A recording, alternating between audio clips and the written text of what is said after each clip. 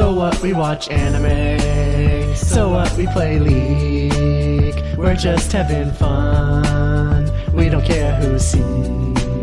So what, we stay in. It don't bother me. Living young, pale, and nerdy. Hello and welcome to the Reetin Entertainment Podcast, episode 92 for February 19th, 2017. My name is Nathan Reetin Spruth. Joining me this week, we have Parallax, Jerry Corcoran Abstraction. I really suck at Neo. Do you? I went to go watch your stream, but it was down. I didn't see the tweet until like 6 hours later. No, I might be playing it again later, but yeah, man, that game's hard, yo. Is it? Is it hard? It's a good game, but yeah, I heard it was actually harder than the Souls games, and I tend to agree at this point. I spent 3.5 hours trying to get through the first level that allows you to actually summon a co-op partner. Oh, wow. So that being said, that you played Neo. Any other games that you played this week? I know you did a one of those retro flashbacks with what was it? Chase? I did. No, Crime City, which is actually a spin-off from, technically a spin-off from the Chase HQ series, but in that it has the same characters, but has little else to do with it. Yeah, I finally did a retro flashback again. I'm going to probably record another one. I'm off at work for the next 4 days, so I'm going to try to record a couple more of those, perhaps. But yeah, I'm actually surprised this video did as well as it did, because Crime City is a game, it's interesting. It's an arcade game that was so unpopular. Like, this is back in the day when, like, every arcade game got a home version. This game was so unpopular back in the day that it never got a version anywhere else. It was only in the arcades. And how well is the video doing? What's it? 227 views, which for my channel is pretty decent, especially for a game. Like, I've had game videos do that well lately, but they're usually of either newer or more well-known stuff, not a really obscure arcade game. Yeah. So I don't know why it's been getting so much traction. And you get some that get 60,000 views in like a week. Well, I get one of those. One ever. And that was 60,000 views in like a month, but it still did all right. I still actually got a payout thanks to that video. Yeah, it's too bad that wasn't like the conversion rate for subscribers wasn't like 10%. That would have been nice. Oh boy, yeah, it would have been all right, because yeah, I'm definitely getting more views per video now that I have more subs from that, but also one thing that's helped me a lot is I managed, because I've been a regular on that site for so long, I actually email links to my new videos to the guy who runs bluesnews.com, which is an old school like PC gaming news aggregator. Yeah. And he actually puts those on there, and I always get like 80 views immediately whenever a video goes on his site, which is kind of nice. That's pretty nice. Yeah. But I've been with that site since like probably the late 90s, so he knows my name from his comment section, so that makes sense. When I send him videos, he just posts them for me, which is cool. But yeah, Crime City is a game that I remembered fondly from my youth, and I probably should have kept it that way. It's not particularly good. I actually finished it in the video's 22 minutes, and I actually finished the whole thing unexpectedly. I watched the video, because I'm a good friend. Thing. So I put that up. I've been playing Neo today, which has been good. I finally finished Dishonored 2, which I finished up on stream over the course of the week. I'm actually streaming again on the regular now. I noticed. I got the very much improved Restream.io set up. I now stream to 4 different services at once, and works a jig. Is that service come a long way. Holy crap. Yeah, it's great, and like the delay is... It's still 2 seconds on average. Yeah, it's still noticeable. Yeah, it's still a noticeable thing. But again, like, Twitch has the 15-second delay anyway, and so they add like 2 to 3 seconds for Restream. That's not bad at all. No, and I found out a couple of things. Well, one, their Restream chat app has come so much farther than it was when I used to use it. It works super well now, and I actually asked them. This is kind of a side tangent, but I actually, because they offer a pro service right now that you can pay for, and you don't get much for it at the moment. It's like $7 a month or something. Yeah, and I was kind of like, but it allows you to turn individual streams on and off without restarting your encoder, premium support, other stuff that I was kind of like, meh. But I emailed them and I said, hey, you know what would be really cool if you can ever do it is if you could make it so that because I'm partnered with YouTube, I can technically stream at 1080p 60 to YouTube and I have transcoding options, right? Whereas I don't with any of the other three right now. So I go at 720p 60 to those. Because it turns out, I guess with Beam, you used to be able to unlock transcoding with Sparks, but now you just have to be a partner like everybody else. Yeah, which kind of sucks. Oh, they don't let you do the really Sparks? Get you much anymore.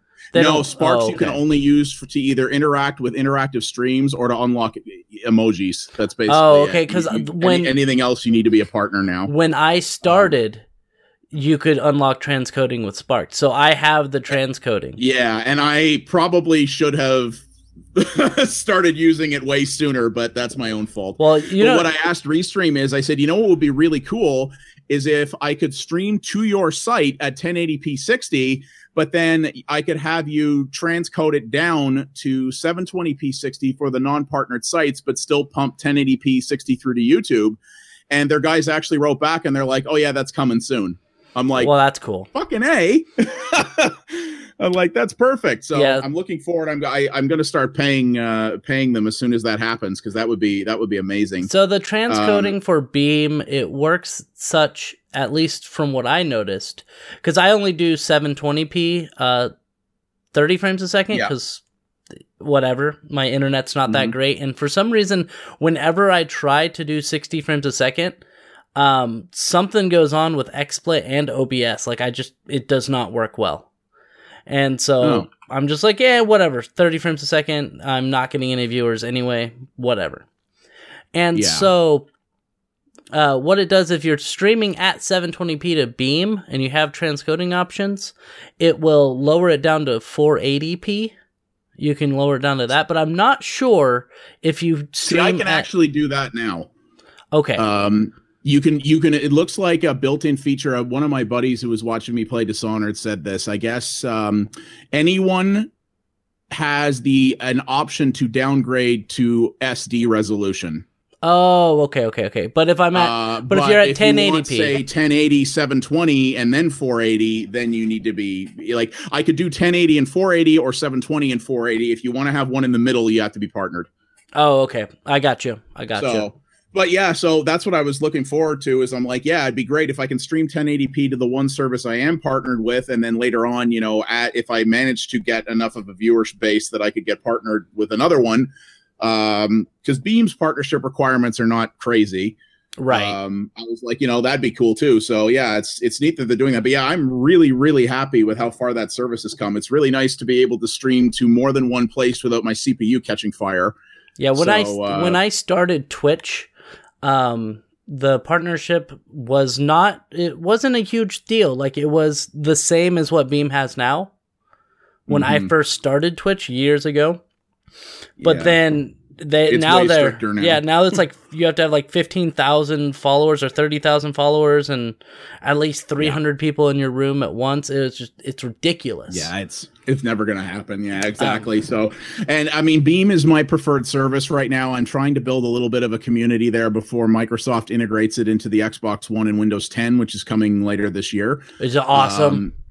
Yeah, I think that's great. I think it's good that Beam will get more traction, but it will also get harder to get noticed there too. So I'm hoping to sort of build something up ahead of time and sort of have an in, which would be nice. But and I'm streaming to Hitbox because it's there. It's an option. I might as well. But and you can get paid for it. I don't think I've had a single viewer on Hitbox yet the entire week.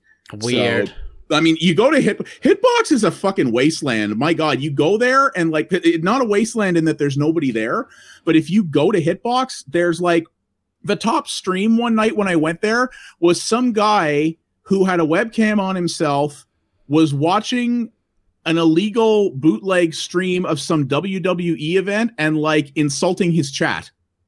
So that was the top thing. He had like 300 viewers. He was just this douchebag sitting there watching WWE, and every time his chat said something to him, going like, "You're fucking stupid."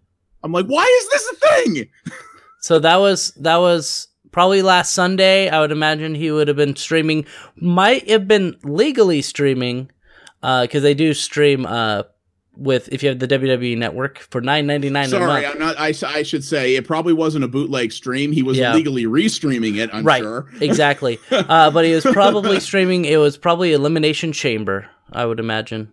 Yeah, I couldn't, and I'm like, this is what's popular here. I'm like, this is supposedly a gaming service, but whatever. So I do it anyway. It costs me nothing, so I'm kind of like, hey, why the hell not? Yeah. And I get a decent number of views on YouTube because it notifies my YouTube subs when I'm streaming too, which is nice. So I think I have a total of 2 followers on Hitbox, and I never streamed to it. I stopped. I was like, whatever. I don't care. Anyway. Yeah, I mean, as long as I can do it with no overhead, I figure why not. But if it ever becomes difficult to do so, I'm not going to mind cutting that off. But Beam is kind of where I'm making my. I created a little page on my blog that's for when I go live, so I don't have to post like 7 links to Twitter. And I basically put my preferred order in there right now that people watch me on is Beam, YouTube, Twitch, and Hitbox in that order. But I tell people, pick whatever poison you prefer, but that's kind of where I'd like people to go right now. And I've had a couple of friends who never tried Beam before who have tried it out and are like, wow, this is a really nice site. And I'm like, I know, right? Yeah, honestly, if I could get to the point where I could get partnered on Beam, I would just go and stream on Beam all the time. I wouldn't stream on any of the other services. I really hope Microsoft integrating that into Windows 10 and Xbox gets it some real traction, because honestly, from a technological point of view, Beam beats the living piss out of Twitch. Oh yeah. Like, their site is so much better. Their interface is so much slicker. Like, Twitch has been resting on their laurels as a near monopoly for too long. And like, their site is a pain in the ass to use. It's always been a pain in the ass. They still don't have fucking ingest servers in Canada for no goddamn reason. Beam does. So does Restream, for that matter. They have servers in Toronto, but Twitch doesn't. Wow. And it's just be nice for there to be real competition in the space, and sort of force each service to get better. Right. But yeah, all that said, I mean, I streamed a bunch of Dishonored 2. I did I beat that playing Emily on a low chaos run. Some of the best level design I've ever seen before in that game. Incredible. Like, people who design some of those levels live in the 4th dimension. It's crazy. Oh yeah. The writing and the voice acting were both pretty bad, which is a shame because they were pretty good, I thought, in the first game. I don't know what happened there. But the gameplay was as good as ever. I actually started yesterday what I call a murder everyone run with Corvo. I got to the 3rd level, I think. I'm still going to finish that at some point. I did want to do a high chaos run with him. I think my favorite murder everyone run is in Overwatch, or not Overwatch, Undertale. Undertale. Oh yes, full genocide. Yes. Yeah, that's. I haven't actually played the game. I played like 10 minutes of it and turned it off. But watching other people play it, full genocide seems amazing. Because like everything, Undertale. So I beat Undertale. I did like one sort of normal run of it, and I never played it again. But that's a game that I didn't actually enjoy playing Undertale that much, but I actually really enjoy seeing other people play it. It's a game that I actually prefer to watch more than play myself. Have you watched Aurora's Undertale gameplay? You should watch those. He's only had 2. He only put out 2 of them. Okay. But and one was like 4 or 5 months ago, and then he put another one up like last week. So his upload schedule is as good as mine. And hey, I put a podcast up every week at least. So yeah, you do. So but I honestly, I love watching Aroa play games. He is really good at doing voices. So he gives each of the characters their own unique voice. Really? Yeah, he's really good. That sounds excellent. I hate to give him compliments, but he's really good. Sometimes you gotta. Yeah. Anyway, so yeah, I played those, and I've been playing some more Rainbow Six Siege with my buddies from work still. Right. The first 2 operators from season 2 are out. I've not played them very much yet, but they seem cool. Played that. I played a little bit more For Honor in the open beta when that was out. Oh my god, that game's so good. I'm really nervous to pull the trigger on it because I still don't know if they fix the major like lag and host advantage problems on the PC with the netcode. I actually went to it was annoying. I went to the For Honor subreddit and posted a very polite, because I knew I was in fanboy territory. I posted a very nice thing there saying, hey, I had this concern about lag and host advantage in the beta, but I love the gameplay. Is it any better now? And no one said anything. Not a single thing? Not one response, not one upvote, not one downvote, nothing. So I'm kind of like, well, okay. I really enjoyed the gameplay, and actually my colleagues did too, because a bunch of us played it together at our corporate LAN party one weekend. But we were all like, yeah, but if this lag and the host advantage, if there's too many situations where it feels like you timed a block right and didn't because of the netcode, we're going to hate it. And if people can say confidently that has largely been resolved, I will totally put the money down and buy it. But I'm nervous. Right. So I'm waiting for either A, the price to go down to $30, or B, somebody to play it with, because nobody I know has the game. So I might. All my buddies from work are waiting for somebody to pull the trigger on it and say that it's good, and then like 5 of them will probably jump on it. Yeah. So I'm going to do some more research on it. I'm going to go into, maybe I'll post about it in RPC Gaming instead of R For Honor and see if I can get any information on it. And if it turns out it's good, I may just suck it up and buy a cheaper key from Games Planet, because I can get Games Planet, because they sell in British pounds, actually makes games for Canadians pretty inexpensive. So good. I may buy, it's like the discount I used to get from Green Man Gaming, but now I can get it because Games Planet sells in the pound, and the pound is tanked because of Brexit. It actually makes it a good deal for me. So maybe if I can get a reasonable confidence in it, I may suck it up and buy it. I also may be getting a huge tax refund next month. So if I know that that's going to happen, I may just say screw it. Yeah. But anyway, that's everything. I've already got all my taxes back. I also have Yakuza 0 on the PS4, but I haven't even started that yet. Oh yeah. So let's go into what I played. We've only spent 17 minutes talking about what you played. It's whatever. Yeah, you know. So I played some Lost Odyssey. Well, but to be fair, a lot of that was talking about streaming services. Right. So I played Lost Odyssey. I actually I joined back with the old site that I used to be with. Lucifer.com. And I am now their streaming editor. And so 3 days a week I stream on the Lucifer.com Twitch. And so I decided, first I was just playing, random games every day. But then I just decided, okay, I'm streaming 3 days a week for at least an hour a day. So I'm just going to start Lost Odyssey. So, and that was the 360 game, yes? Yeah, and it's on the Xbox One with backwards compatibility now. Therefore, so they had the backwards compatibility. They said, okay, Lost Odyssey is backwards compatible. And so I went and I bought Lost Odyssey off eBay for about $15 altogether. Which, not bad. Then, about a month or so later, they decided that they were going to release it on the Xbox One arcade thing or whatever it is, so you can download it. Oh, it's just on, like, the store? Yeah, it's on the store now, and you can download it. Here's the funny thing. They released both Lost Odyssey and Blue Dragon on that store. And they made Lost Odyssey free as long as you downloaded it within like a week or two. It was free. And so now I have 2 copies. That's when I downloaded it, because I did download a free copy of Lost Odyssey, but I maybe thought that was from Games with Gold or something. Okay. Nope. It was free just to anyone, really. So interesting. And then I bought Blue Dragon. I just haven't started that up yet. So I've been playing through Lost Odyssey. That was fun. I played through some of the For Honor open beta when that was out. I think that might have been over a week ago, but I do want to get the game and make like one of those silly, like from like a decade ago when everyone was doing the montage videos. I want to do a how to kill or how to win at For Honor, and it'll just be me throwing people off ledges, because that's really my only tactic. Yeah, well, I mean, it works. Yeah, there was a guy I was dueling, and you know, he would be, I think he was technically better than me, but I won because I would just like, oh, guard break and cheap and just throw him off the edge.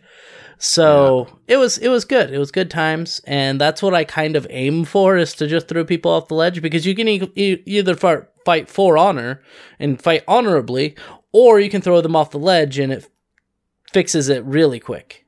So, but that was fun. I also did something sporadic last night, because last week I got a $314 check that was unexpected. That's always cool. Yeah, so I refinanced my car about a month or so ago. Got 1.22% on it. Yeah, or 1.99%, sorry. So, not bad. That's definitely better than I'm getting. Yeah, so 1.99% on that. But I forgot that they had canceled the gap insurance from my previous financing company. And so when they canceled the gap insurance, they sent me a check for like the balance of it or something. And so that was an extra $314. Plus I got my tax return yesterday, my state tax return, which was about $326. And so I bought a PlayStation 4. Sweet. Yeah, and I fucking hate the PlayStation 4 controller.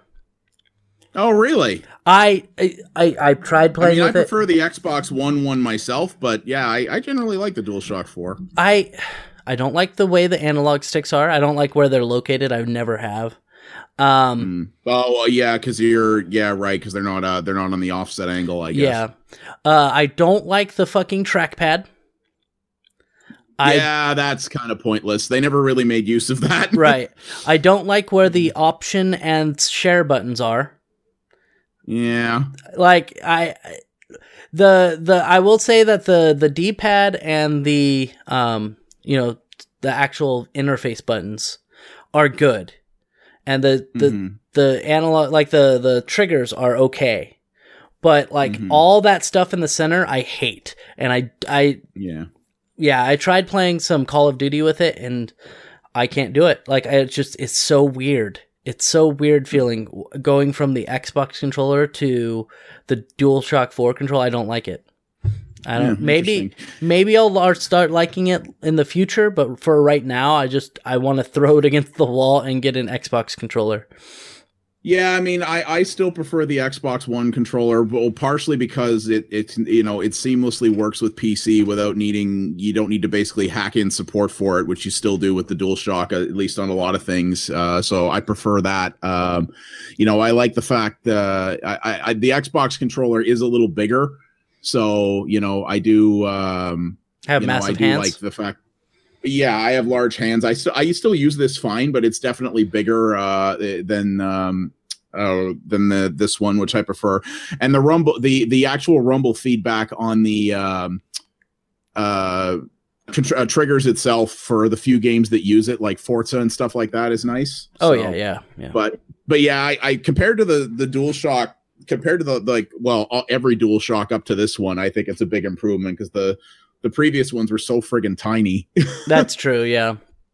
Yeah. I can appreciate that. Controllers are a very subjective thing, so. Yeah, so I got the white PlayStation 4, which is nice. It was $250 or $249 even, and then it came with Infinite Warfare and Modern Warfare. Okay. So that's nice, but I've kind of grown tired of Call of Duty games. And then and then I also already had Digimon Story Cyber Sleuth. And so that's a pretty good game, which right now it's only $10 at GameStop. Wow. So if you like RPGs and you like kind of Pokemon RPGs, for $10, I definitely recommend picking it up. So yeah, I don't know. I think that's only through this weekend, but I might be wrong. But online, actually, you can order it at GameStop.com for $10 right now. I don't know if it's only in America, but whatever. Yeah, I still want to play the campaign for Infinite Warfare at some point, because I play basically like I've played literally every Call of Duty campaign, and I still like to, just because I kind of like to see how absurd they've gotten. So I will still play through it at some point, but yeah, I'm not there. I'm going to get it one of these days, but I haven't yet. Yeah. So let's move on to some stories, and our first story is about hating Jews. So that's good. We have to talk about PewDiePie. We have to talk about this. Yes, I don't like it. Nope. So let's break down the story, and of course I'm going to clear up some stuff that people have been they've been misrepresenting in the news, which happens. It's fake news. Anyway, fake news. So Disney has dropped PewDiePie over anti-Semitic jokes. Now Disney has a long-running history of trying to keep basically religion or anything like that out of any media that they have. So we should say as well, Disney. So technically he was dropped by Maker Studios, which is the multi-channel network he was partnered with, but they were bought by Disney a few years back. So that's kind of where all that came from. So in a couple of its videos, the reason why that he was dropped was because in a couple of his videos, he had, one says death to all Jews, and the other one said, Hitler was right, follow, something like that. Yeah, and then it follows somebody else who makes anti-Semitic jokes all the time. Basically, it was it was done as very edgy satire, like not something he actually believes, but he pushed the envelope pretty hard. So here's my thing, and a lot of people are I've seen people on both sides. So I've seen people who are like, oh yeah, Disney.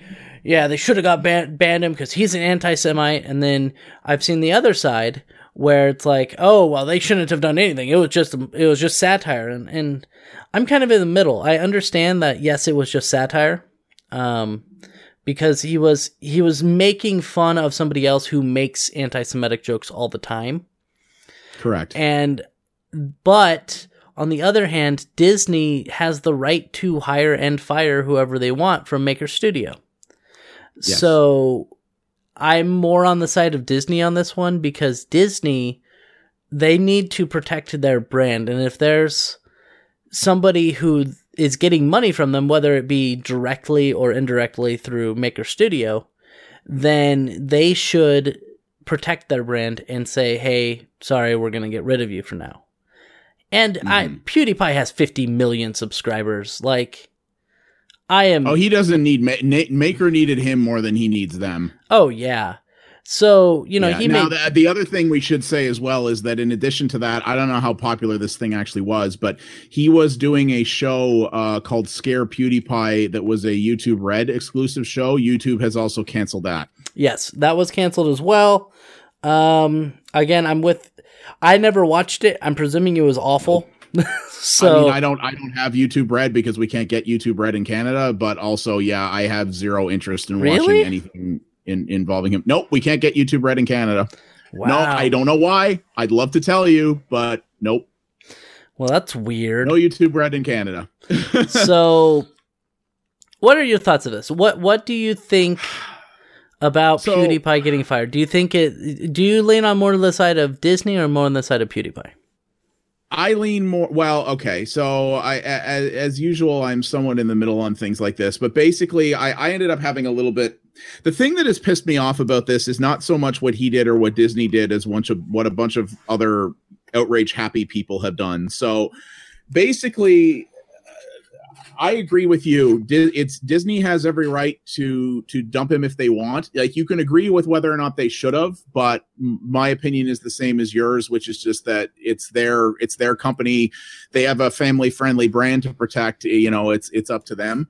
The thing that bugs me about it was the fact that he'd been doing this since apparently last summer, and the only reason Disney did a thing about it was because the Wall Street Journal wrote an article about it recently, which got all the outrage press all riled up. And then they were like, oh, well, we don't support this at all, which to me sounds pretty hollow because it strikes me like, yeah, we didn't care until someone pointed it out to us and it started to hurt us. And then all of a sudden we didn't care. That seems pretty fucking spineless if you ask me. Yeah, that makes sense. That's also a very corporate response. So what do you expect? And the thing is, like, this is what I said on the Giant Bomb forums. I've never liked PewDiePie. Apparently, in real life, he's actually a pretty good dude. But I can't stand his persona. I can't stand his content. I can't stand the fact that he prides himself on being an edgelord and doing stuff like satirical anti-Semitic humor when his audience is principally young kids. I don't really think that's appropriate, but you know, I hate the fact that channels like yours and mine that are based around not acting like morons are struggle to find growth while he is literally the biggest channel on YouTube. Yeah. But all of that said, you know, yeah, I don't like the thing that got me upset about this is the fact that, as usual, you know, once the Wall Street Journal picked up on this, a whole bunch of shitty journalists saw an opportunity to get easy clicks by tearing down someone who's more successful than them, and in no small part that they are very jealous of, because I guarantee you there's a lot of journalists out there working for peanuts who are very jealous that this guy who acts like an idiot on YouTube makes a rumored $15 million a year. Yeah, and that's I mean, that's the thing about PewDiePie is, yeah, I don't like his stuff. I don't like a lot of his humor and stuff like that. But they were very biased to just be against him, and the reporting that they did was the smallest amount of reporting that they could have done, where they said it was embarrassing. It wasn't objective. It wasn't objective reporting, which is, it's a problem when it comes to, like, there's a lot of reporters that are very objective when it comes to politics or, like, you know, shootings or anything like that. But when it comes to video games and YouTube and anything like celebrities. Celebrities, they get very, very well. I'm wanting to say video games in that too, because they're very biased against video games a lot of the time.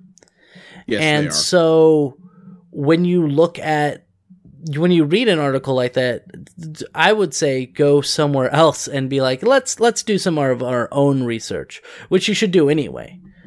But yeah, they just kind of beat him down, and I don't like him. But is they're doing this because it's a guy, like I said, it's a guy who's more successful than they are, and you know, these people love to tear down popular people because it gets them attention, and you know, clicks through controversy is what these people want.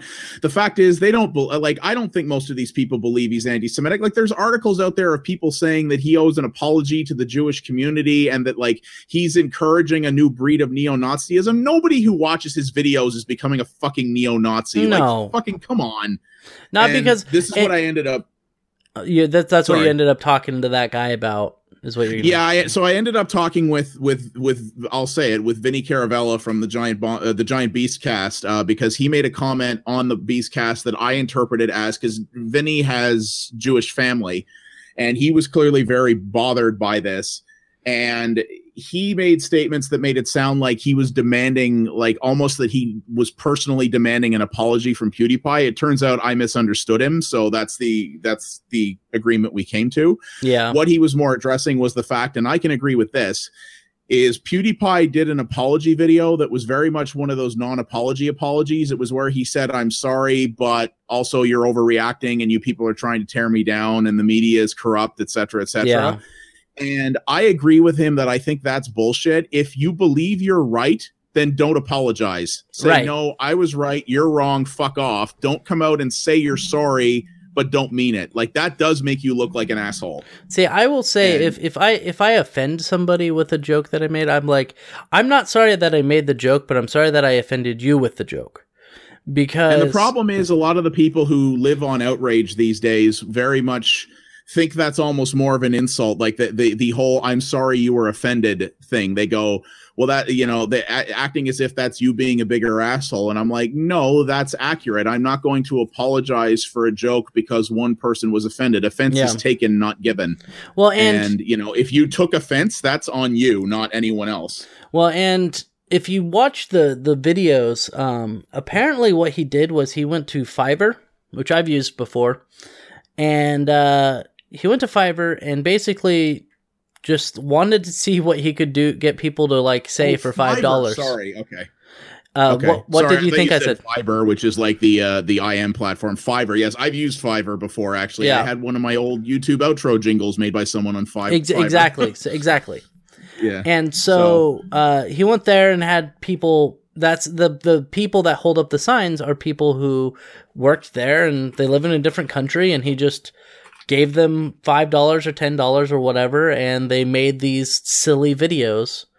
And they probably didn't even know what they were saying, really. Like, I hate to say it, but they might have. But I mean, $5 is $5. So, maybe. And that's the thing. Like I said, I don't like my opinion on it is I don't like the guy. I think this was a stupid stunt that he did.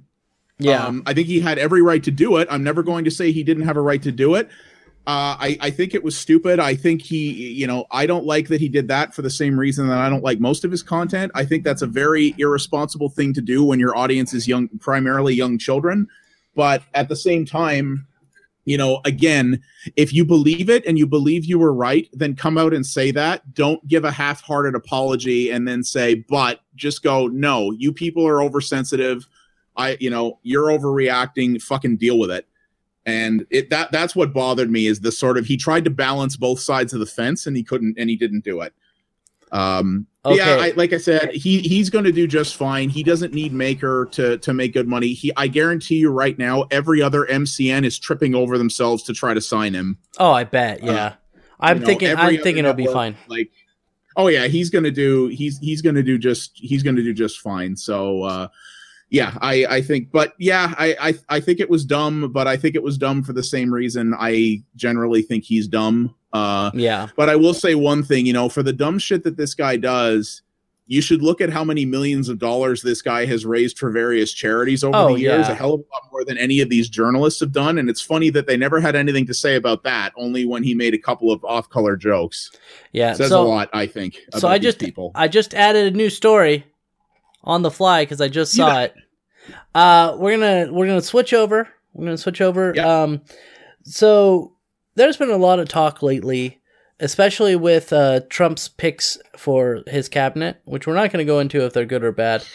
But one of his picks for cabinet was really, really leaned towards, and he wants to in the future go towards full automation, which means you have no employees, you just have robots doing everything, which is good on a business level, but it's bad on a having people having jobs level. And so Bill Gates' idea is that you have a higher tax rate if you're fully automated. So what it says is that for Microsoft co-founder Bill Gates, the answer is straightforward: tax the robots. Gates argues that taxing... Or tax the robots' owners more accurately. Yeah. Gates argues that taxing worker robots would offset job losses by funding training for positions where humans are still needed, such as child and senior care. It could even slow automation to a more manageable rate if necessary. So, I wanted to talk about this because it's a big deal, especially where I work too, is that my CEO wants to take and not fully automate everything, but he doesn't like having 10 people making the parts. He would want one machine making the part, while basically the people are there to just test things or weld things together. So, what do you think about this? This is pretty interesting thing coming from Bill Gates, because Bill Gates, I tend to agree with Bill Gates when it comes to these things. Yeah, I mean, Bill Gates is a almost terrifyingly brilliant person. So, like, he knows shit. I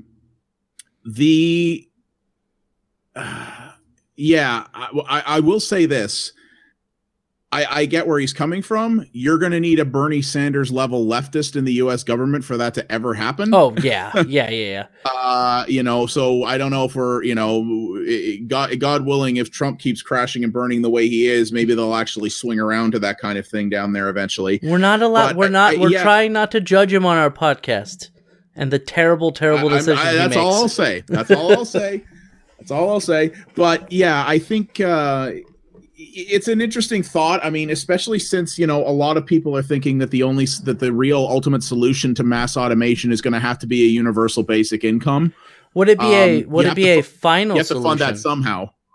Would it potentially you got be to fund that somehow? So maybe taxing the robots would be a way to do it, because frankly, I would think from a business perspective, the savings that these businesses probably expect to get by, ultimately eliminating most salaries, even if you taxed it at a fairly high level, the savings to them would probably still be substantial over paying humans.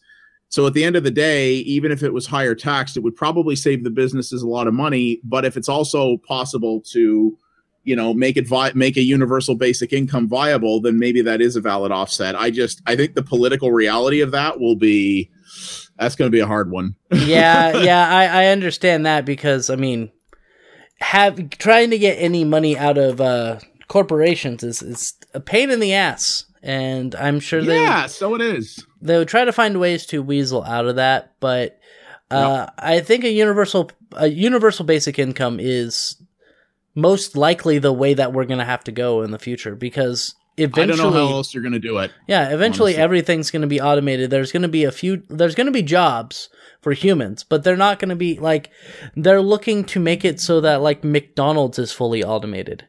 And they're already testing that up in Canada here. They have automated terminals that you can use to do your order. They fucking suck, but nonetheless, they're testing them. Well, but think about that. How many people for their first jobs work at McDonald's or Arctic Circle or Dairy Queen or Burger King? All these service jobs that won't be there anymore. The bottom layer will not be there anymore. Yeah, I mean, so it's funny because you pump your own gas, right? Yes. I have never pumped gas. Never. The whole idea of what they call full service gas, basically, it used to be a thing in Canada. It basically doesn't exist anymore. Well, exactly. So what happened was that at a certain point, I think it would have been like the 60s or 70s. Don't take my word for it, because obviously I don't actually know, but. Mm-hmm. All the United States did that. Basically, they wanted to say, okay, we need to save money. So I think in the gas stations went and were like, yeah, we're going to make it so that we're going to change the laws in the states that we don't have to have full service gas stations. People have to pump their own gas. Mm-hmm. And Oregon and New Jersey, both of which. Oh, is it required there? I knew it was required in New Jersey. It's required in Oregon too, that someone has to do it for you. Yeah, it is illegal for me to get out of my car and pump my own gas. So I've never pumped my own gas. Ah! And you know how much money they saved? The other states have really saved from not having those jobs. Probably not much. Yeah, jack shit. Like it doesn't actually do anything to get rid of those jobs and make humans do it. So, going fully automated, I could see a gas station going fully automated. Like it would take a long time and it'd take a lot of sensors, but I could see them you just go up and you slide your card and you put, and either they do like they want to do with the Tesla, where it just automatically goes in and starts filling it up, or there's no one working there and you just slide your card and get the gas, and and away you go, and they don't even have to have a single clerk there. And I could definitely see that. It might actually be beneficial because you're gonna have less robberies that way. I experienced, my friend works at a gas station and we were talking on the phone. I mentioned this at, I think, the last podcast, that my friend was robbed while I was talking on the phone with her. Yep. So not a gas and dash, but an actual robbery. He came in with a crowbar and took the money out of the till. Yep, took all the money out of the till, took all the lotto, a roll of scratch it tickets for lottery, and then a single pack of cigarettes, which is what I don't get. Because if I'm stealing something, I'm stealing, like, I'd be like a carton. I only want one. Yeah. So I was talking, like, I was on the phone and I heard him say, "Oh, I want a pack of cigarettes too." And I was like, "A single pack? Like, seriously?"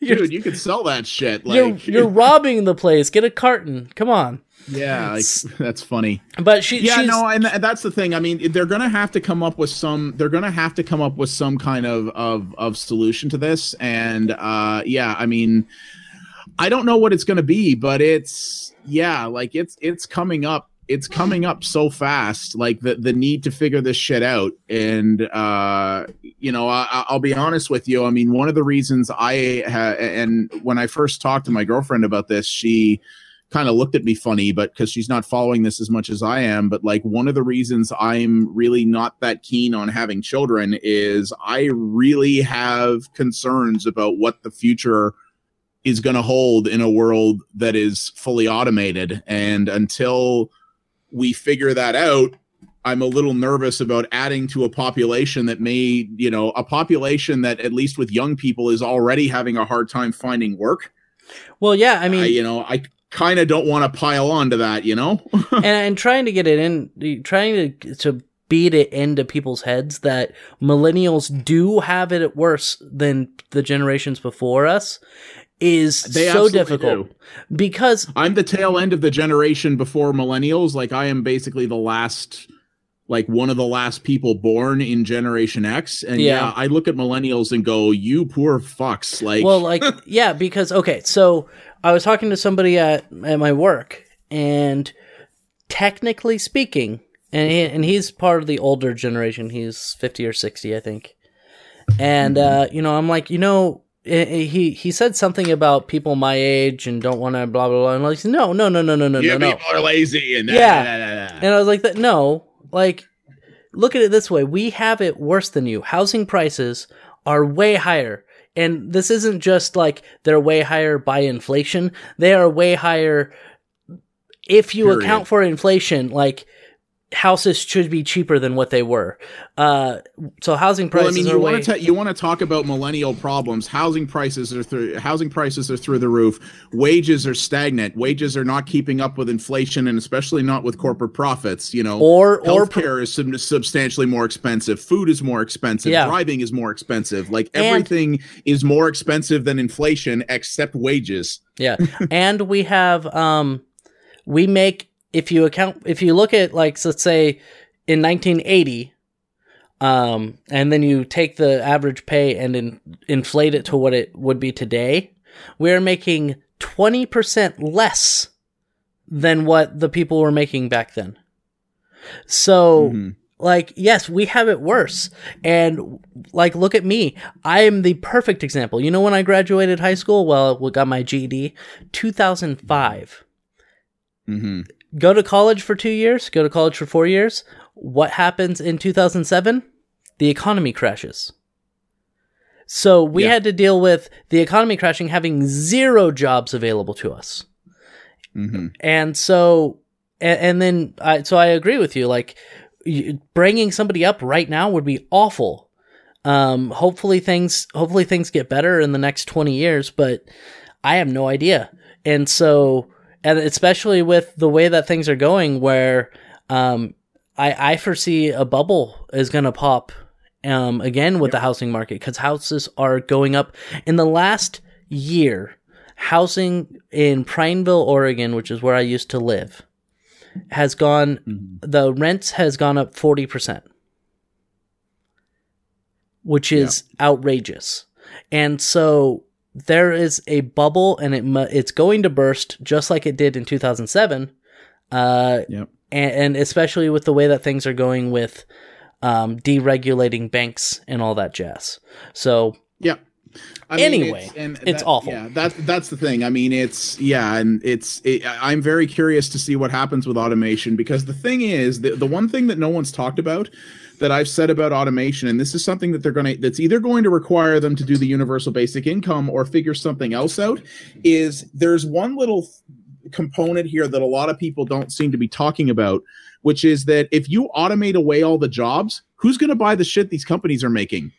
Yeah, exactly. So that's to be the other problem. If you automate away so many jobs that there's no employment base left, there's no money for people to buy your shit with, and that's the problem. So speaking of bubbles, if you automate too much too fast, you might literally automate your way out of a customer base.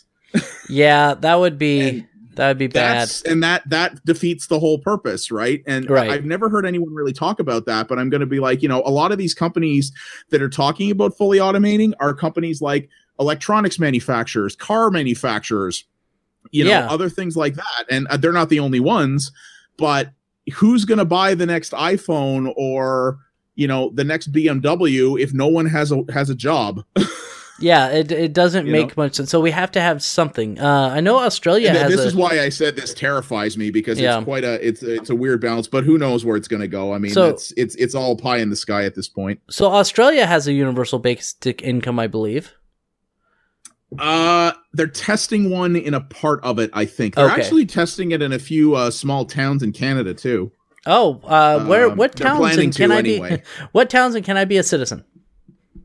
Yeah, well, funny enough, there was a town just outside of Ottawa called Smiths Falls, actually, which is a town that used to have it was an industry town. It actually used to have a massive Hershey factory at it that they shut down and moved a number of years ago. Funny enough, that factory is now owned by a medical pot company. Nice, but that company is not employing nearly as many people as the Hershey factory was, at least not yet. So that town has had its economy kind of devastated as a result of that. And they were proposing, the federal government here wants to test, it's federal provincial government, I can't remember, but they wanted to test a universal basic income. And funny enough, there was a huge debate in this town because a large number of people from the city council, mostly old people, were all kind of like, we don't need this, people need to find jobs. And I was like, you don't get it. No, the problem is there are no jobs to find, and the jobs that they are offering. There's no jobs, and yes, you're an old person sitting in a cushy city council job who's going to be dead in a decade. You don't have to worry about this shit. Yeah, well, and the problem with the jobs, and yes, the job market has been coming back to the United States and I believe Canada. So the market's getting better. But yeah, our economy didn't recover nearly as quickly as yours did, but it is slowly. But here's the problem. A lot of the jobs that they have been offering are low-paying jobs because the companies, the corporations have seen that, we're making record profits, but the unemployment rate is so high, we can hire whoever we want. And so we can pay them, instead of paying them $15 an hour, we can pay them $10 an hour and they'll take the job because they need it. And so that's why we need, we're getting way too into this, but we also need, if we're not going to have universal basic income, we need to have a higher minimum wage. The minimum wage in federally in the United States is $7 and I want to say 45 cents, something like that. Like it's not very high. And, if you account for inflation, it would be like $12. If you account for productivity, it would be like $25. Productivity has gone through I listened to, I think it was either the Economist podcast or Freakonomics Radio recently, where they talked about just how much productivity has gone up relative to wages, and it's fucking insane. It's terrible. And health prices, health insurance, and this isn't blaming Obamacare, but health insurance has gone up drastically, but that was happening even before Obamacare came about. Like Obamacare, there was a little bit of a spike with insurance premiums, but if you look at the graph, it's pretty much a straight line up. Like it is. It hasn't gone down. Well, and when you have assholes like Shkreli and these other guys who are jacking the price of medication too, that has its own insanity, right? Okay, we need to stop this conversation, but I want to leave on this one note. There was a medication that treats a rare form of muscular dystrophy. Okay, in Canada, I could go to Canada and get that drug for $1,000 a year, maybe $1,200 a year, something like that. Still a lot of money, but $100 a month, and it's going to help me have a better life if I have this rare form of muscular dystrophy. Guess what it is in in the United States now?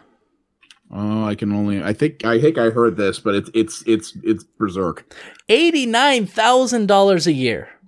There it is. That's fucking ridiculous. Like, and it used to be $1,200 a year here. They have an exclusive contract to be able to make this type of drug for 7 years. And of course, if you have like insurance, like Medicaid or whatever, it will negate the majority of the cost. But let's say you don't have insurance, but someone's paying for that. Yeah, someone is. Someone is, and by extension, someone else is down. Shit flows downhill. Yeah. Yes. No. Trickle down. Yeah. Trickle down economics means we get pissed on. Anyway, let's move on to Facebook. Our favorite company to talk about. Another thing that won't make us angry at all. Not at all. So, actually, this doesn't make me that angry. Facebook is looking to take on YouTube with a record deal, basically that will allow people to use copyrighted music in their videos. This doesn't really... Yeah, this actually is kind of cool. Yeah, this doesn't really piss me off. Basically, YouTube's been trying for a while to compete with YouTube and allowing people to upload their own videos, and it doesn't really work out. They're dipping their toes in the monetization water. It's not... I think it's a bad idea. I think that they should... If I were Facebook, if I were in charge, I would make... Because right now, it's you just have your friends' feeds and stuff that you see. I assume I don't use Facebook. Yeah. I would make like a Facebook video page. Or a Facebook, not page, but like kind of like a separate site, like a video.facebook.com or something. Yeah. But you could access it. You just like press a little thing and it takes you to Facebook it's video. Like its own it's like its own siloed area kind of thing. Yeah. And then you can upload videos, either like, let's say you upload videos to your feed, and let people see those, and those would not be monetized. But you could go to this other area, and upload videos there, and that would be like premium content type thing, like the stuff that you want to like the world to see.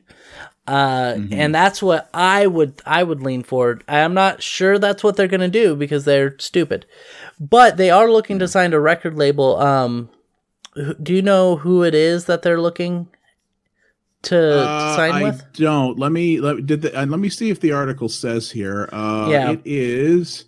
Bloomberg reports. No, it's just, okay. So they do not have an agreement yet. They have been meeting with various record labels to try to come up with one. Okay, and yeah. So I mean, I don't know record labels at all. So it really would depend on which record label they were able to sign with to see what copyrighted music. It looks like they might be trying to come up with like rather than signing with one label, it looks like they might be trying to get several on board at once. That would be good. That'd be good. Yeah, it would be very cool for that. To be honest with you, I'm kind of surprised YouTube has not had much success with this, because YouTube and the record industry work very closely together now. Like the entirety of like the Vevo channel network on YouTube is literally official channels from labels that have monetized playbacks for the labels. Right. And like YouTube Music exists, which was done in partnership with the industry. I'm kind of surprised YouTube didn't do this first, because they kind of have an in with the industry already. But you would think so, but maybe I mean, I can't, who knows? Maybe they tried and they couldn't do it. Maybe the way Facebook is planning to do this is in a way that's more appealing to the industry. Who knows? Yeah. And I would imagine that, so it says the move could have ramifications for YouTube, where music videos are one of the most popular types of content. The music industry likes to complain that the Google-owned site doesn't pay them enough royalties, even though they were handed over $1 billion to artists and labels last year. So, and I believe YouTube ad rev is still better than the average per play with Spotify. Yeah, it is. Yeah, so that's interesting. But yeah, I mean, the problem is the music industry is still an industry of people who want to sell you entire albums for $10 a shot, instead of, letting you stream songs for a fraction of a cent. Like they're doing this because they have to, not because they want to. Right. And so, if they're trying to work out with these record labels, like to get the copyrighted music approved, then they complain about Google, and Google gives them over $1 billion a year. What would how much would it cost for Facebook to do this? Yeah. I mean, I wonder if Facebook's just going to pay some huge amount to these labels every year, or if it's like every time somebody uses a copyrighted song in a Facebook video, Facebook would have to pay a certain negotiated fee up front. I'm very curious how it would work. I think it would be a standard, like, we'll give you, because my God, if they're complaining about $1 billion a year, how much would they have to pay to do that? Monolithic industry, that's not necessarily that much, but still, it's yeah. I mean, I'm very curious what's going to be. I mean, I assume. I mean, for the record industry, with the archaic thinking that they still operate under, and the money that they expect, I imagine Facebook is gonna still, Facebook's gonna have to shell out a ton of money to make this a viable thing, right? I'm sure it's. I mean, it would be interesting. I still can't stand Facebook. I have no desire to sign up to it or use its video service. You don't want to be my friend? It's a cool option. I mean, if this could inspire YouTube to try to make their own deal, then that would be nice. Yeah. Yeah. It's interesting because I was talking to a girl recently who works at my work is partnered with a local nonprofit who's one of our clients to do a charity event. And I was talking to their sort of social media manager there. She might want me to do some video work for them. And I was talking to her about the copyright thing, because she actually has her own YouTube channel where she does like Zumba fitness videos. It's her own hobby channel. Yeah. And she said, I do this as a hobby. She's like, I don't make money on it. But she said it's a real pain because she's like, because she does it, because they're Zumba videos, she does it to real music. Right. And she's like, literally every video I've ever put up has been copyright claimed. And I'm like, yeah, I'm not surprised. And is there a way, because I know with Twitch, if you fight the Twitch one, then you will be able to like get the music put back in. Well, and what the problem is because her videos are literally her doing the Zumba dances to the music in the background, where the music is the only thing you hear. Yeah. So like that's been the problem, right? Like when I've had videos that have been copyright claimed for music before, and I've been able to fight them going, listen, I'm talking over it. There's gameplay audio over it. You can't use my video to steal the song. It's impossible. And they go, oh yeah. In her case, it's absolutely possible to do that because the music is the only audio asset in the video. Yeah. So she asked, is there any way I can deal with this? And I said, you can fight the copyright claim and basically hope it goes past the 30 days. But I said, if you're using major label music, and she is, because Zumba is done to pop music. So I'm like, if you're using major label music, they're probably going to come back and say, nah. And I said, if they do, there's really nothing you can do about it. But it would be neat, and she is a social media person. So she's obviously very active on Facebook. So maybe this could be a good thing for her, where if this deal was struck, she could post her videos there monetized and actually be allowed to do so. That would be pretty awesome. Yeah. And God knows there's a lot of that kind of content on YouTube. There's a lot of fitness videos and stuff like that. So stuff like that where you're really reliant on using commercial music might be very good. I mean, for people like you and me, this isn't really a problem, but no. Unless you're trying to play something like Rock Band or something like that. That is something that like I wanted to play Rock Band on my streams and stuff, and it's great, but if I'm going to post anything like to YouTube, it means that I can't post that. Forget it. Yeah. Yeah, forget it. It'll be monetized in somebody else's name by the time it's done processing. Right. So let's go get pissed off real quick. Yeah. Yeah, so Apple, obviously. So Apple is our least favorite company. They're one of my least favorite corporations, I think. And in the nerd realm, they are my least favorite company. There are much more evil businesses as a whole. Oh, the banks and everything. Like United in this field, I'm not a fan. Like Bank of America. Anyway. Or Chase, who I bank through, actually. So, But anyway, So Apple, and let me preface this by saying that there are states right now that are pushing bills that will allow you to repair your own phones. Right now, imagine that. Yeah, you imagine buy the fucking thing. You can fix it if it breaks. Yeah, so it's really hard to get replacement parts. That's this article that we put in below says. It says legitimate replacement parts are nearly impossible to purchase. Many internal components are glued or use tamper-proof construction, and service manuals are rarely available.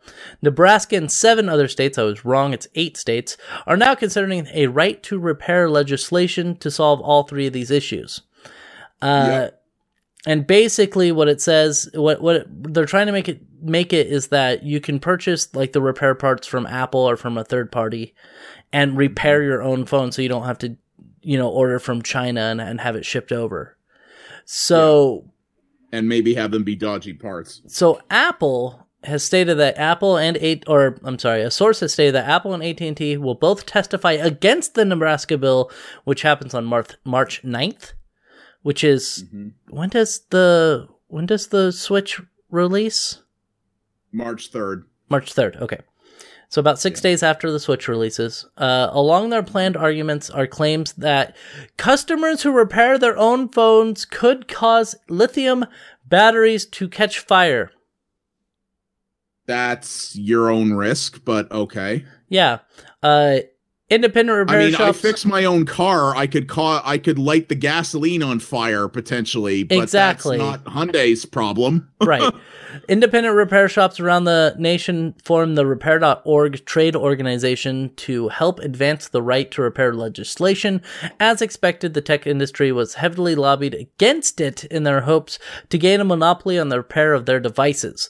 So this reminds me of a court battle that happened, I believe, in the 1990s between Jalico and Nintendo of America. And so Jalico, if you don't know, was the people that originally had the Game Genie. Was it Jalico? Yeah, maybe it was. I think it was Jalico. Or no, it was Camerica. Camerica, I think, was that company. Okay, but Jalico was like a Nintendo game developer. You're right. Yeah, the Game Genie, I believe, was made by Camerica, and it was unlicensed. But I think that both of them had it. I think. Oh, they might have made their own. Okay, yeah, it was developed by Codemasters and sold by Camerica and Galoob Toys. Galoob. I'm sorry, not Jalico. It was Galoob is the one I was thinking of. Yeah, and yeah, it was an unlicensed accessory, and Nintendo said this could damage our hardware. And the courts were like, yeah, and they bought the hardware. They can do whatever they want with it. This happened about a decade ago with GeoHot. George Hotz. Yes. Took a, what was it? He was the first person to jailbreak. He was one of the original guys who jailbroke iPhones, and he was the guy who reverse engineered the PS3 so that you could put Linux back on it when they took that function out. Yeah, and he was he was taken to court by Apple Sony. No, he was taken to court by Apple. Oh, was he? Because Sony went after him too. Yeah. So he was taken to court by Apple for their iPhones because of the jailbreak. And the courts decided that since you own the phone, it's your phone, you can do what you want. You can jailbreak it if you want. Yeah. You want to avoid my warranty. You want to refuse to support it if I try to fix it myself. That's perfectly fair. Right. That's understandable. But on the other hand... But you want to tell me I can't do it? Then I don't own the phone anymore. Exactly. In which case, why the hell am I paying you so much for it? Yeah. So, and Sony took him to court as well, and I believe he won both cases. Because the Sony one, I think the Sony one. Well, the Sony one was settled, but the Sony one was based because Sony didn't try to sue him; they tried to charge him with a crime, if I recall correctly. Right. And I think he had to settle for something, saying he would agree to not work on Sony devices anymore, et cetera, and he didn't go to jail.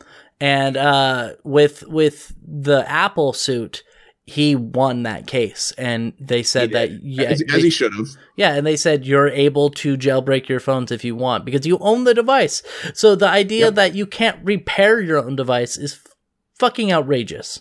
I just can't stand, okay, I don't like the idea of with digital goods, this whole concept of, even when you buy, say, a video game on a disc, the concept of you are not buying ownership of the product, you are buying a license to use it that we can revoke at any time. I don't like that.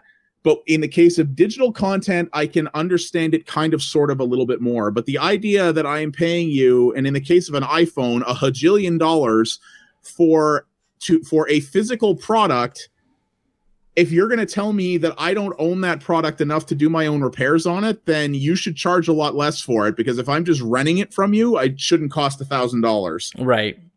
Yeah. I mean, I believe car companies either in the past have tried this or have proposed it as well. A similar idea of basically making it so that you can't fix your own car. And I'm like, that's just like, it's patently absurd. I mean, it's ridiculous. And because all that does is ensure a monopoly, it means that you have to go to them and you have to pay, exorbitantly high prices for parts because you can only buy them from one place.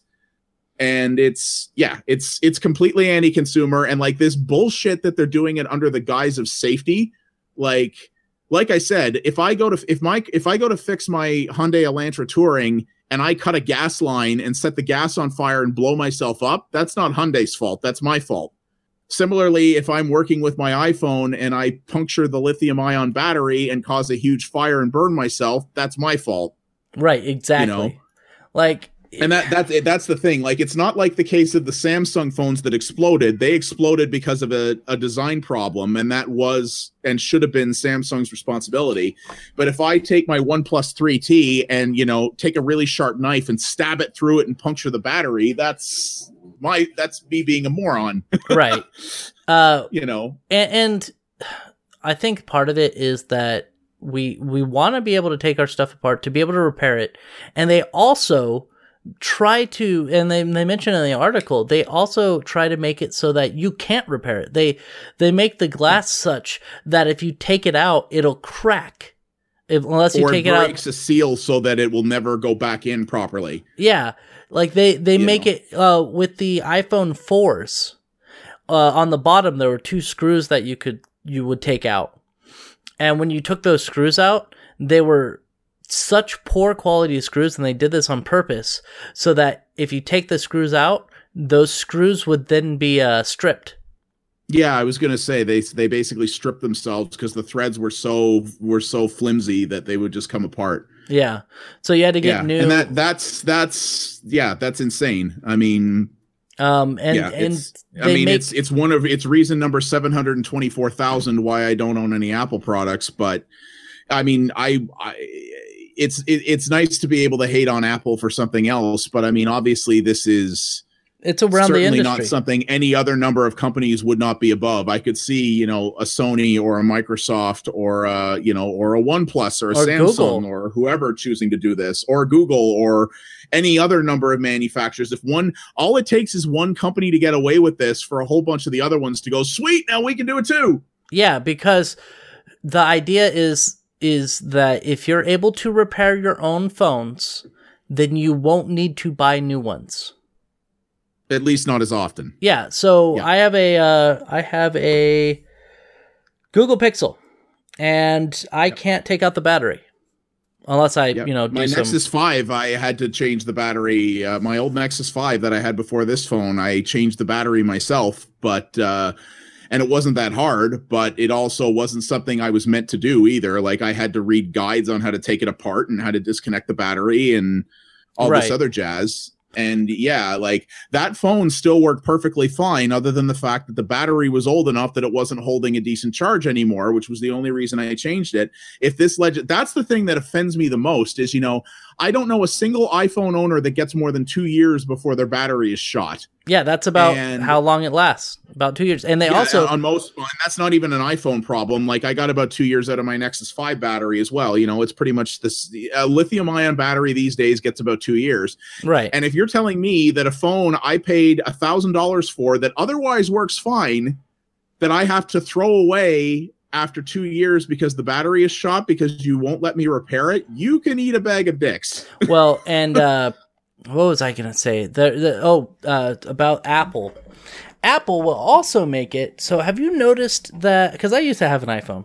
I had an iPhone 4. I had an iPhone 3GS, and then I had an iPhone 4. And the reason I got the iPhone 3GS was because somebody had a phone for sale for $40, and I was like, okay, I'll take it. And it was still a decent phone at that time. And then somebody stole my 3GS. I know exactly who did it. But I know exactly who did it, but it was one of the things where I couldn't, quote, prove it. So, yep, I got you. And so I went and I got it. The reason I got an iPhone 4 was because it was $100, and I would rather buy that and be able to keep all my contacts.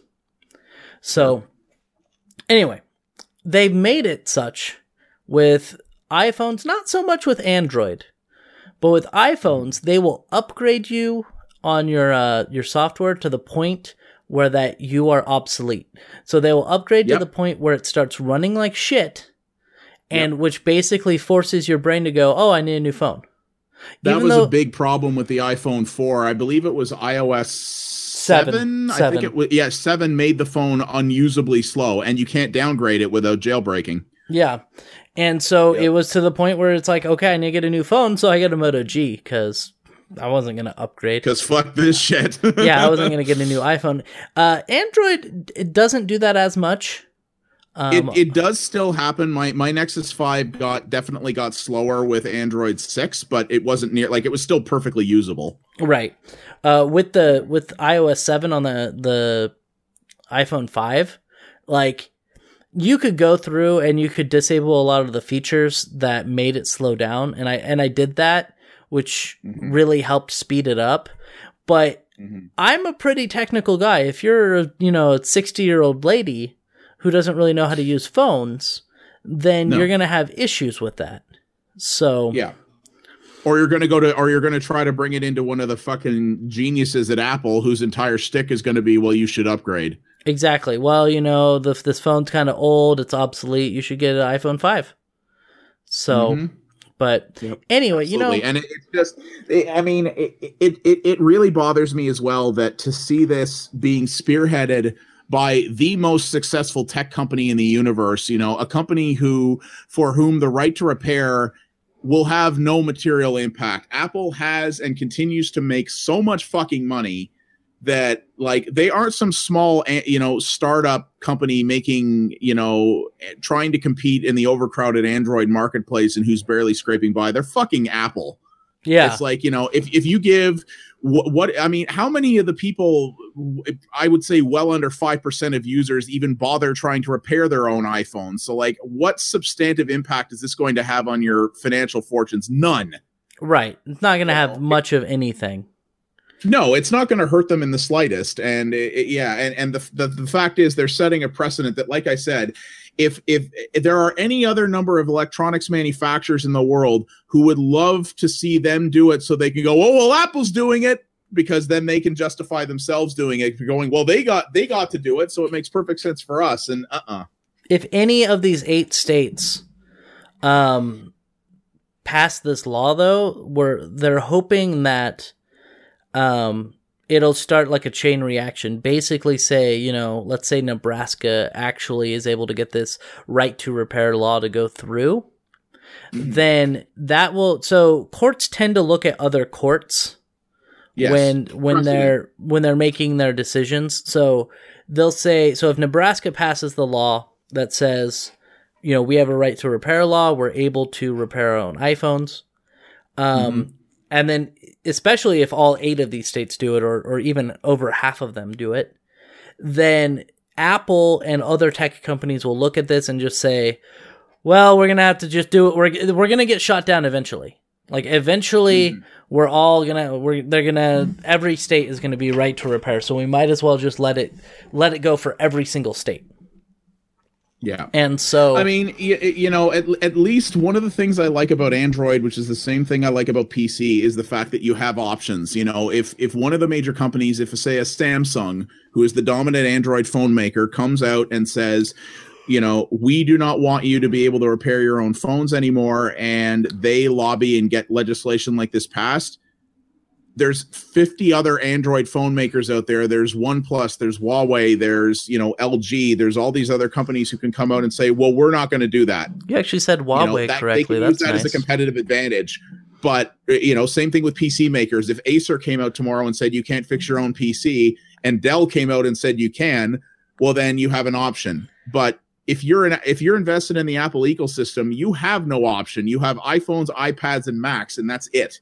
Right. There and that's the thing. That's what I like, is that in the Android space, if OnePlus ever came out and decided to do something like that, I can say, well, fuck you, I'm going over here, and then I still get to keep all my shit. Yeah, because Android is pretty universal between Androids.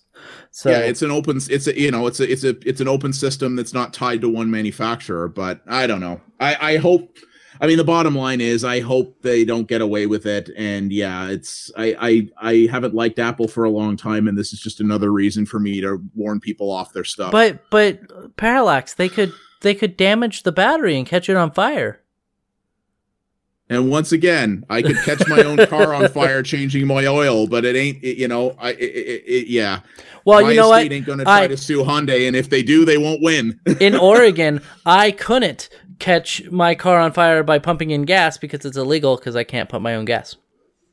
Yeah, exactly. But I can't remember. Also, we can pump our own gas here, but I can't remember the last time I ever heard of someone blowing themselves up at a gas pump in Canada. So weird. I don't know. Yeah. Or maybe it happens so often it's just not newsworthy. Who knows? That could be it too. like mass shootings in the United States. Anyway. There you go. So thank you for being here today. Where can we find you? We spoke about Beam earlier. You're PX Abstraction on Beam, right? I am. I'm PX Abstraction on YouTube, Beam, Twitch, and Hitbox, and friggin' Twitter, and a million other places. The easiest, so you can follow me on any of those streaming platforms. I also set up a neat little redirection link just called live.pxa.ca. Whenever I'm streaming, it takes you to a page on my Geek Bravado site that just has links to all that stuff as well, which makes it easy. So that way, like I said, I don't have to post 4 different links into a tweet when I'm trying to go live. So that's always handy. So yeah, I've got that there. I have that Crime City video that went up on YouTube. I'm probably going to record another retro flashback either tonight or tomorrow. I've got 3 or 4 games I'm debating which one to cover, but I'm going to do that. I also have, I haven't done one since last August, but I finally have another episode of Behind the Games in the can. It's actually sitting unlisted on my channel right now. I'm waiting for the approval from the developer to put it live. Who's the developer? Can you tell us? Tell it to the developer. I can. Oh yeah, I can. I did an hour-long chat with a local. He's a local guy actually named Owen Deary, who is the guy who made Small Radio's Big Televisions, which is a game I covered on my channel last year, late last year. I really liked it, actually. A lot of people, the opinion on that game is kind of mixed, but I really liked it. He's a local guy, super, super nice guy. And I chatted with him for an hour. I'm just waiting he's really busy right now. So I always give the people I interview a chance to watch the video first, because sometimes we discuss business things and they realize after the fact, oops, I wasn't allowed to talk about that. And you have to edit it out. Yeah, so I've never had to, but I know that can happen. So I'm waiting for him to give me the okay to flip it live. And I actually may be doing another one of those soon. I got an email pitch a while ago from a developer who's running a Kickstarter right now for a new game, and it's a bunch of ex-AAA veterans. I'm trying to find it here. They're running a Kickstarter right now for a game called Anew: The Distant Light.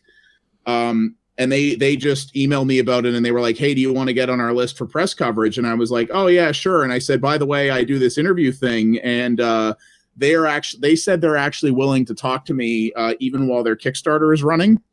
That's nice. Mostly about where they came from in the industry and stuff like that, and a little bit about what the game is about. All they have is a trailer right now, so I couldn't show much of it, but I might be talking. I might see if I can get something set up with them soon. I'm really trying to get that series back in gear again, because it's a lot of work, but I love doing it. Well, and that would be nice for getting something that's getting kickstarted, especially if it gets to the point where it actually gets funded. Exactly. I actually meant to check. I haven't checked it recently. When they started it, they were on track to do. Oh yeah, they're asking for only $30,000. They're at 13.5, and they have 28 days left, so they're on track to get funded, which is cool.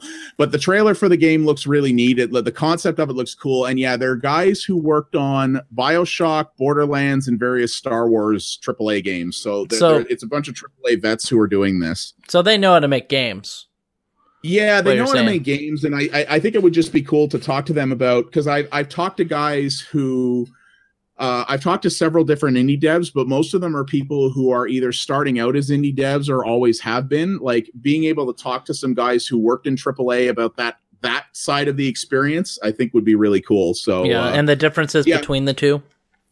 Well, between the two and how that sort of influenced their path into indie game development when they came from that and had all that experience, rather than like Owen Deary, the guy from Small Radios, Big Televisions. He's very interesting. He's quite a bit younger than me. He graduated college, got a job at a local game developer that we had here in Ottawa, worked there for 6 months, and then the developer went under. And then he just decided, well, then I'm just going to do this myself. And he got thrust into making indie games almost immediately. So he never really worked in the sort of wider industry, whereas these guys did. So I think it might be a cool other perspective. So I'm going to, anyway, long story short, I'm going to try to get them on soon. And yeah, I'm going to nudge Owen tonight and see if he's had a chance to watch that video. And I'll probably put that one up soon too. It was a pretty cool chat. And, I've done a much better job with editing that one than the previous ones. I actually did camera switching and all this other stuff, so it looks a little more professional than the other ones. Yeah, I learned how to do camera switching in Vegas, which I'm very proud of.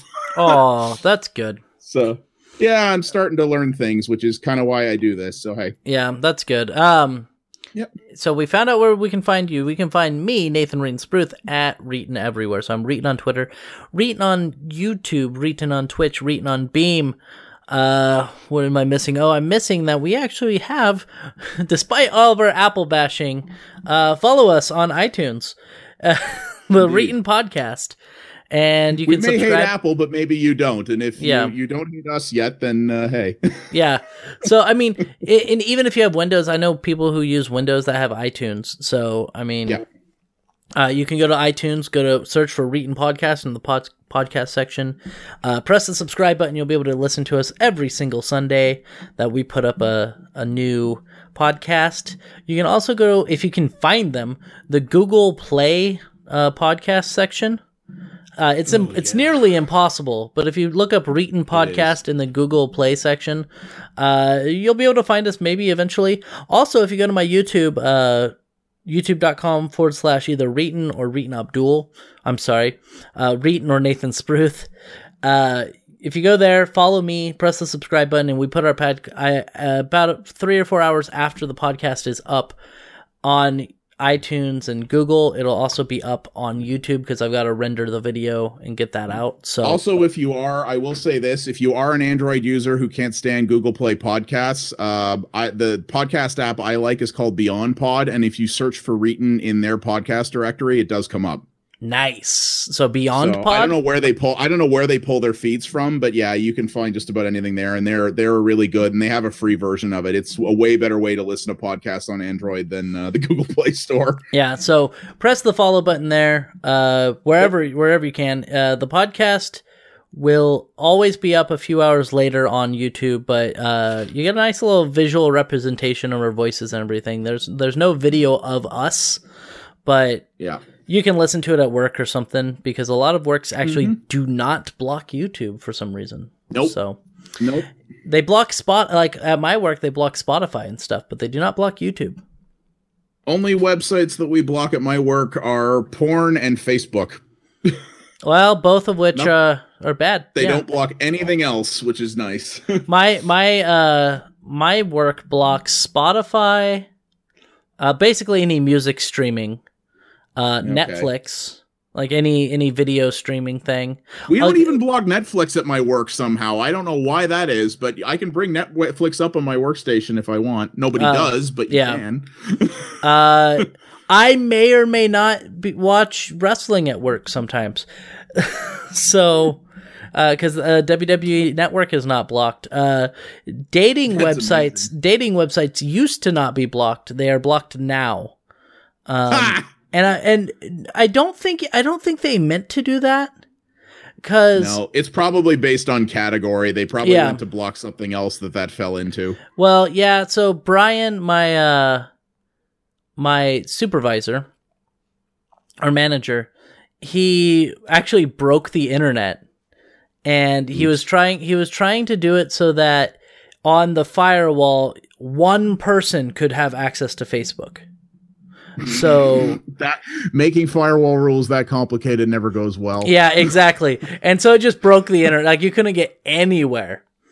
And so he had to reset a lot of stuff. And I think at that point, he had to reset the firewall rules and then redo a lot of the rules, like from a backup. And it didn't. Oh, yeah, I'm sure he did. And it didn't bring back the dating websites being unblocked thing, which I was like, now I have to remote into my computer at home to message this girl on yeah. Okay, now I have to VNC to find a date. God. Exactly. But anyway, follow us on all the places. Also, there's links below if you want to click on those and follow me on Twitch and YouTube and all that. So thank you for being here, Parallax Abstraction, even though you're about 45 minutes late. My pleasure. How's your ankle feeling? Better. Advil helps. Good. And I will hopefully see you next week. Indeedy. All right. Thanks for being here. Bye. Bye.